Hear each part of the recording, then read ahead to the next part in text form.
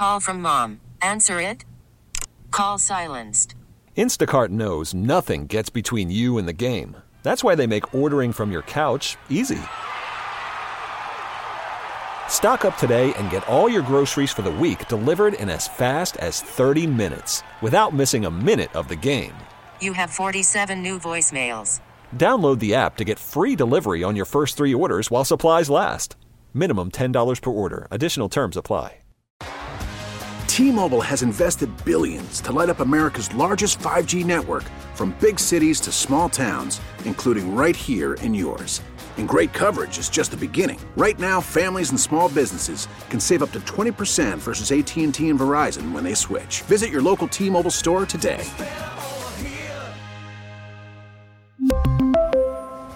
Plan savings with 3 lines of T-Mobile Essentials versus comparable available plans. Plan features and taxes and fees may vary. Joining us on the Trocaire College Live Line on WBEN, Dave Levinthal, editor-in-chief at rawstory.com. I want to start, Dave, by asking you about something that stood out in the Super Bowl the other night, the political ad for Robert F. Kennedy. He said it was created by a super PAC without his involvement. But what's been the fallout since then?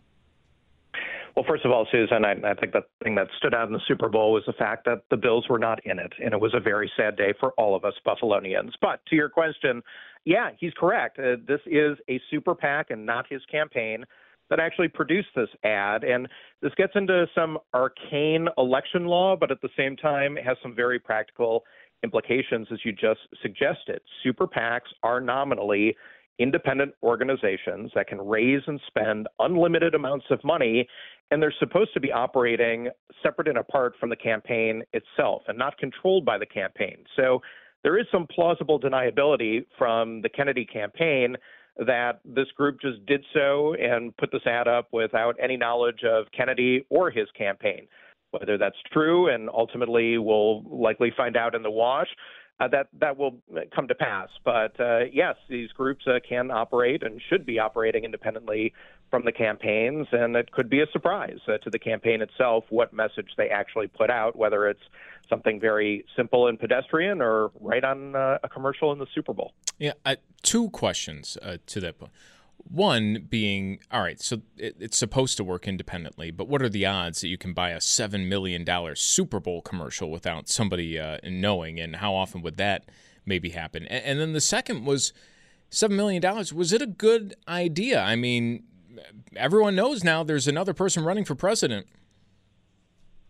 That's for sure. So the other side of this coin is that what are these super PACs? Who's actually running them? Well, when it comes to major candidates or candidates with a lot of resources, almost 100% of the time, these are people who are known, dedicated supporters of the candidate who are actually running the super PAC. So it's not like you have a bunch of random people who are out there supporting you who you have no association with whatsoever. So even if you're not sitting down necessarily at a boardroom table and plotting out charting political strategy or otherwise getting together and making plans for the way that your campaign is going to be run, these are people who know the candidate. These are people who understand what the candidate wants to accomplish.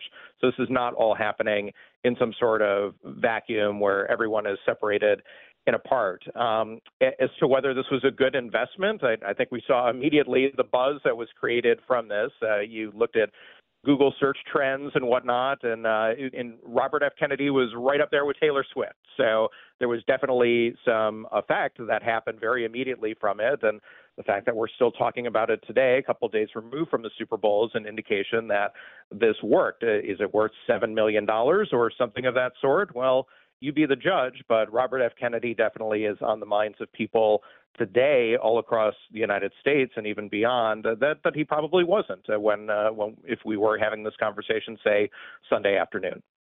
You know, everything, Dave, is pointing to a Biden-Trump rematch later this year, but you have to wonder about headwinds for both of them, especially after the special counsel report came out late last week and a poll yesterday that said 59% of Americans say both Biden and Trump are too old to serve. 27% think just Biden is too old. What do you think of that and their chances of seeing that rematch later this year? So I'm not surprised. First of all, the likelihood of that rematch occurring is very high. There's no indication that Donald Trump is going to step away despite his massive legal troubles that face him with 4 criminal cases and 91 felony counts across them. And no indication that Joe Biden is going to step away at all. He's full speed ahead, although many Democrats even are saying, well, full speed ahead for Joe Biden isn't really all that fast these days. So they both have issues. They're both very unpopular. And yes, they have their loyal bases, but when you poll the country, and this is time and again over the past many months, nobody except a relatively small minority in the country is excited about a Trump-Biden rematch. So both candidates have major flaws in that regard, and that opens the door to somebody like a Robert F. Kennedy Jr. or even a Cornel West, the professor and academic who's running as an independent, and a Green Party candidate like Jill Stein, who's run several times and is running again. So the question there is, are these third-party candidates, these minor party candidates, are independent candidates, are they going to play a role in the general election that would go above and beyond even what we would expect during a quote-unquote normal election year? Okay. Well, a lot of this that we're maybe not looking forward to on what we just said. The age thing with the report last week, with these numbers that Susan just mentioned, this idea that the report from the special counsel last week is, super damning to the Biden campaign. Do you buy that much? Because I'm looking at that saying it's not like anybody is reading this or hearing this for the first time and acting shocked that the president's old. I mean, it's something we all knew, right?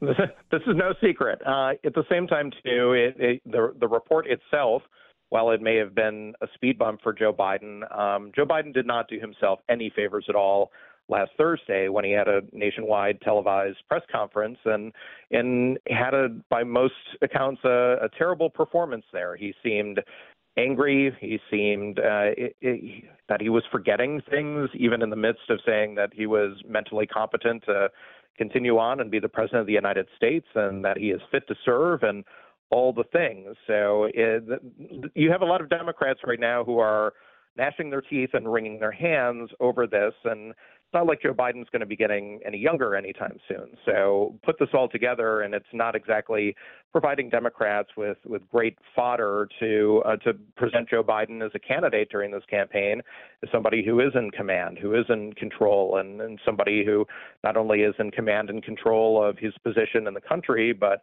even of his own faculties. Now, you can believe that or not believe that, but this is the sort of political state at play that we're hearing time and time again here in Washington, D.C., and that, too, is something that is not going to go away anytime soon and is, in fact, going to likely be a theme throughout the entire campaign. And then what about the timing of President Biden jumping on TikTok this weekend? The timing is very ironic and definitely not surprising. I think you can expect that Joe Biden and his campaign are going to be pulling out all the stops to convince people, to convince Americans that Joe Biden is very with it, and Joe Biden has a sense of humor, and Joe Biden is not somebody who is going to be shying away from the public and will be finding new audiences or trying to find new audiences to get his message out. So not surprising at all, and definitely something that was completely connected to these questions about Joe Biden's fitness to serve another 4 years until he would ostensibly be 86 years old if he served a full second term when he left office.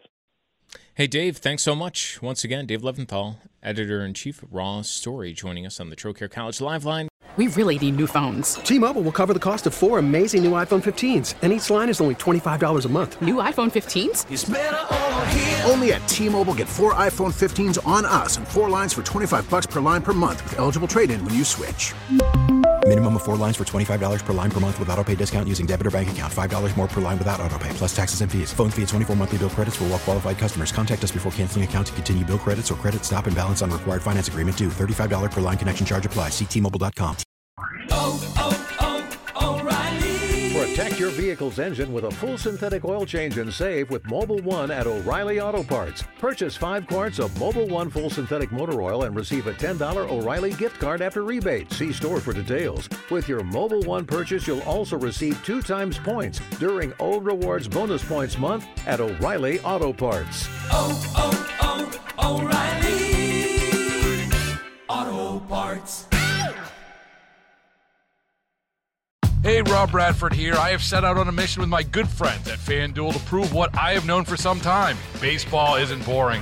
Now I have a daily podcast to prove it with some of the most notable people in the baseball world, screaming baseball isn't boring from the mountaintops, or at least agreeing to come on our show. Players, managers, GMs, and yes, even the commissioner of baseball, Rob Manfred. It has been a constant wave of baseball's most powerful voices. So join the revolution. Subscribe and soak in Baseball Isn't Boring. Listen on your Odyssey app or wherever you get your podcasts. You'll be glad you did.